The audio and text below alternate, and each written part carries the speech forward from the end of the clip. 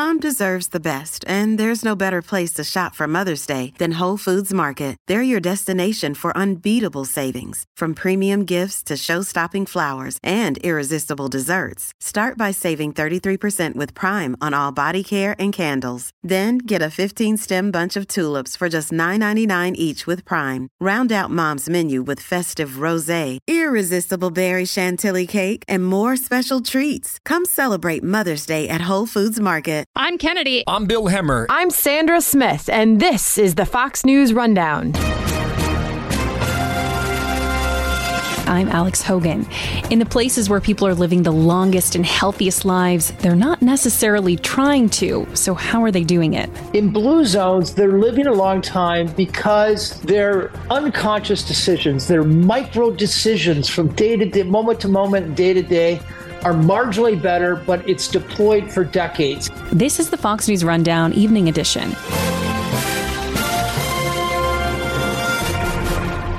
I'm Guy Benson. Join me weekdays at 3 p.m. Eastern as we break down the biggest stories of the day with some of the biggest newsmakers and guests. Listen live on the Fox News app or get the free podcast at GuyBensonShow.com.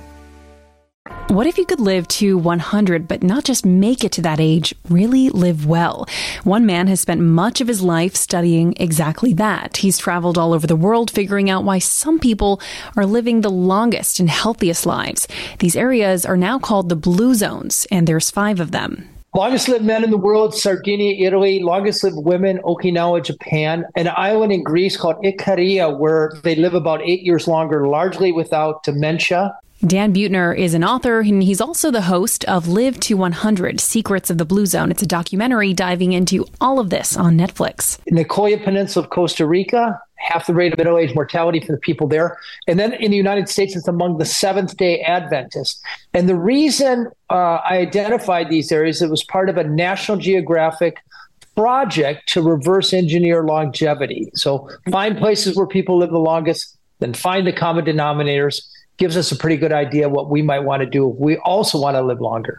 So this new documentary, the Live to 100 Secrets of the Blue Zones, in all of the research that you've done for this documentary, before that, for the book, everything that goes into that, was there something that surprised you most about what people are doing in some of these cities, these communities that might go against, these health secrets and these health teachings that we're constantly told? What surprised you the most? What surprised me the most is people don't try to live a long time there. You know, in America here, we the way we get healthier is we find the right diet, the right exercise program, the right supplement regimen, the right longevity hack, and then we get at it. And we're expected to be disciplined and have presence of mind, and it never works, or it works for single-digit percentages. In blue zones, they're living a long time because they're unconscious decisions, their micro decisions from day to day, moment to moment, day to day, are marginally better, but it's deployed for decades. And the value prop is about 10 extra years of extra life expectancy. And that's the blue zone's way. Yeah. And I think it's worth urging our listeners to go learn about this. But for those who've never heard about this before, it's not just people living to 100. They're living much, much healthier lives.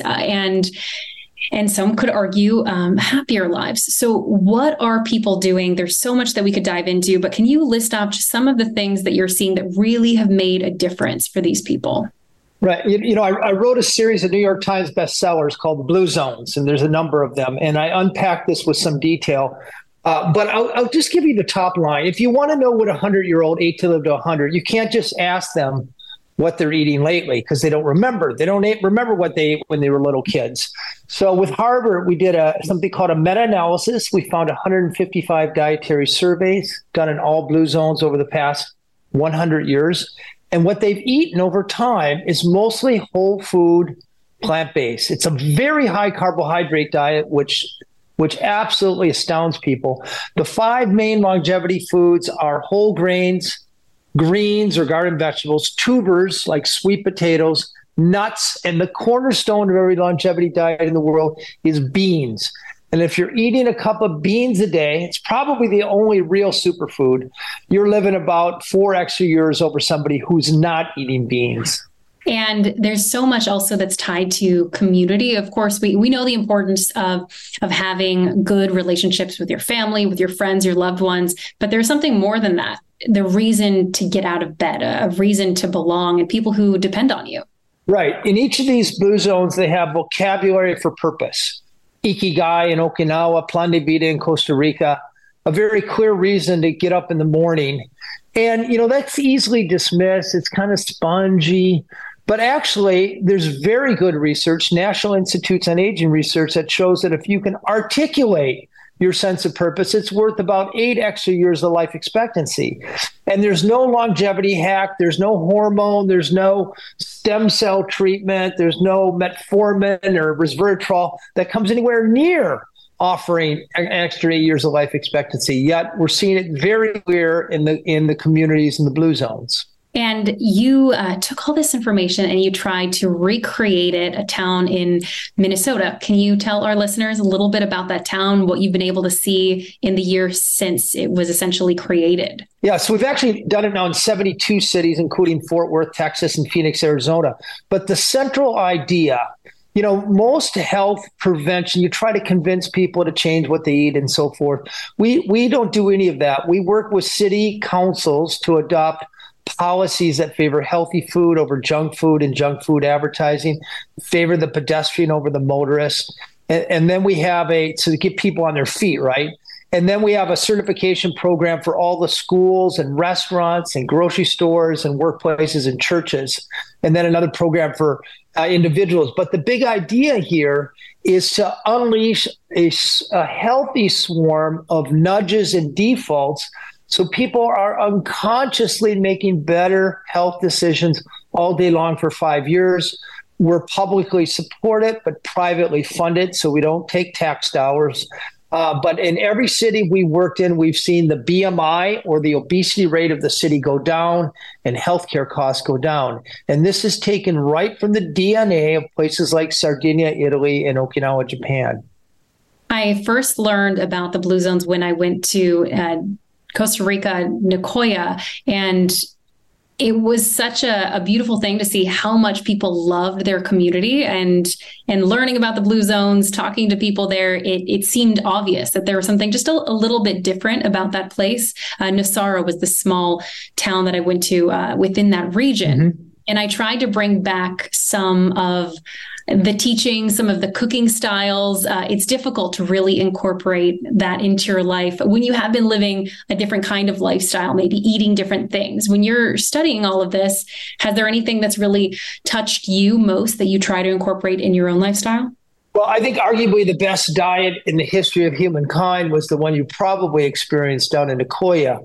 Do you know that corn, tortillas, and beans and squash together give you all the amino acids necessary for human sustenance? It's cheap, very easy to make it made delicious.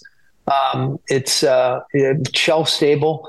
And, I start my day with beans and tortilla almost every day or a savory breakfast instead of eggs and bacon or cereal, neither of which is very healthy for you. And I'm 63. I'm in absolute pristine health as far as I know. Knock on wood somewhere here.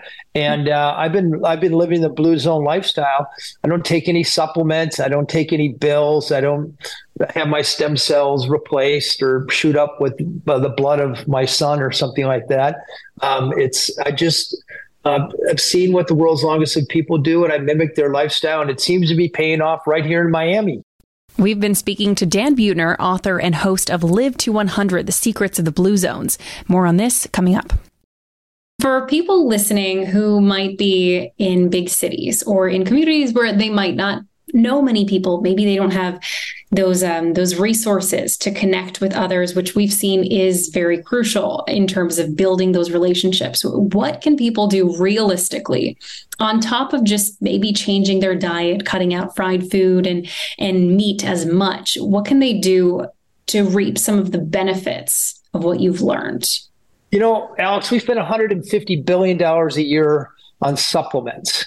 If we took that same time and effort and resources and put it on building a social circle around us that would insulate us from some of these unhealthy habits. So what I mean is making the effort, maybe going through your own contact list, maybe it's neighbors, but proactively inviting a few friends to whose idea of recreation is walking or playing pickleball, who care about you on a bad day, who are eating plant-based, and proactively bring them into your social circle, either by inviting them out a few times or what also works is volunteering.